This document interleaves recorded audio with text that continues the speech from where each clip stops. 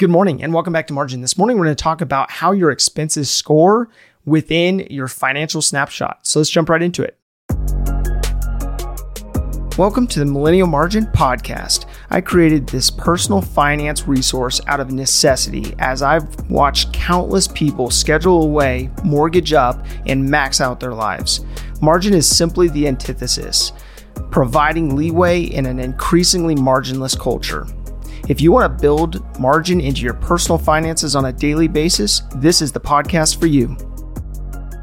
When it comes to managing the expenses in your life, it's important to look at what you are spending, where, why, and to what extent you are spending in that area. And that's why I stress so much the importance of operating within a budget, because it actually tells you how much you're spending and whether you're spending more than you should be, and also having category expectations with regards to how much you should be spending in each category.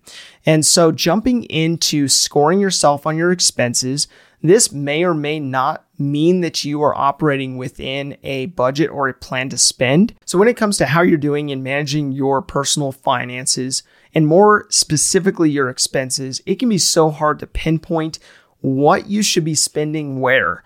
And that's why I went through the whole process of going through a plan to spend and a projected focus on categories within your budget so that you can have something to go off of to figure out whether that percentage allocation makes sense for your budget or not.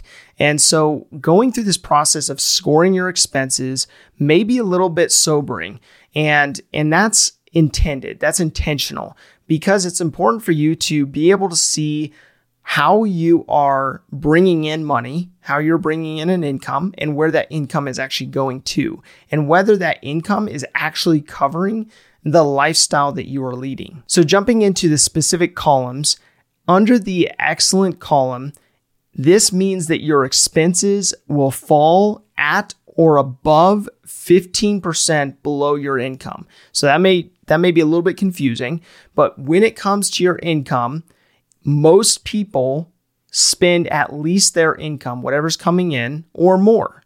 And so this means that your expenses fall at least 15% below what your take-home pay is or more. So this means that between the housing, health expenses, food, and the like, you are able to build a large amount of margin into your finances. This means that you're able to increase your savings as well as increase your retirement contributions. So if you are in the very good column, this means that you are spending 10% or less on your expenses below what you are bringing in, below your take-home pay.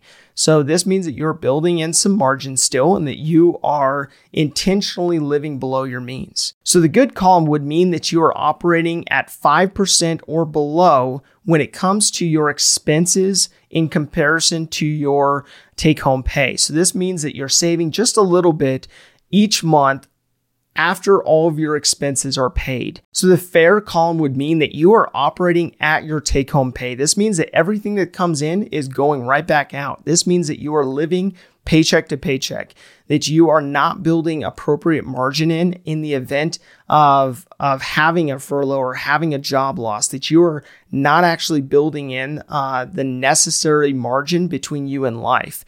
So moving on to the poor column, this would mean that you are actually operating above your income. This may mean that you are putting additional expenses on your credit cards and those balances are growing month to month, or that may mean that you're taking out additional loans to supplement your lifestyle. So the insufficient column comes down to you operating without a plan to spend, without a plan to operate within your means, and that you don't really have your fingers on the pulse in regards to whether you are operating within your means, that you are not, overextending yourself or getting into more and more debt each month because of your lifestyle.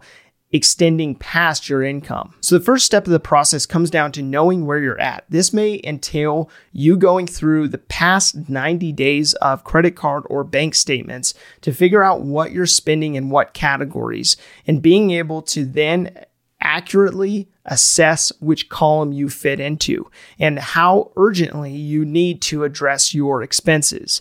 Now, for many people, they don't know where they're spending their money. They just know that at the end of the month, there is more month than there is money.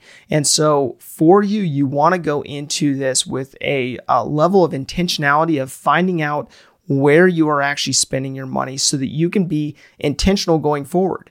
Now, the second step of the process for that is really to look at those aspects that you've been spending on in your credit card statement or in your bank statements that were not necessary, that were aspects that didn't actually add value to your life, and going through and actually highlighting those aspects that didn't add value to your life, didn't add value to your quality of life, and being able to immediately know where those are coming from and be able to limit or cut those out entirely. So going through that process, what you'll find is you immediately give yourself a raise. You immediately build margin to your finances by cutting out those things that don't actually truly add to your quality of life. They don't truly matter to you. And being able to be intentional to make sure that those things don't creep in, that don't actually matter to you and your goals. So my call to action today comes down to where you actually rate with your expenses, which column you align with most.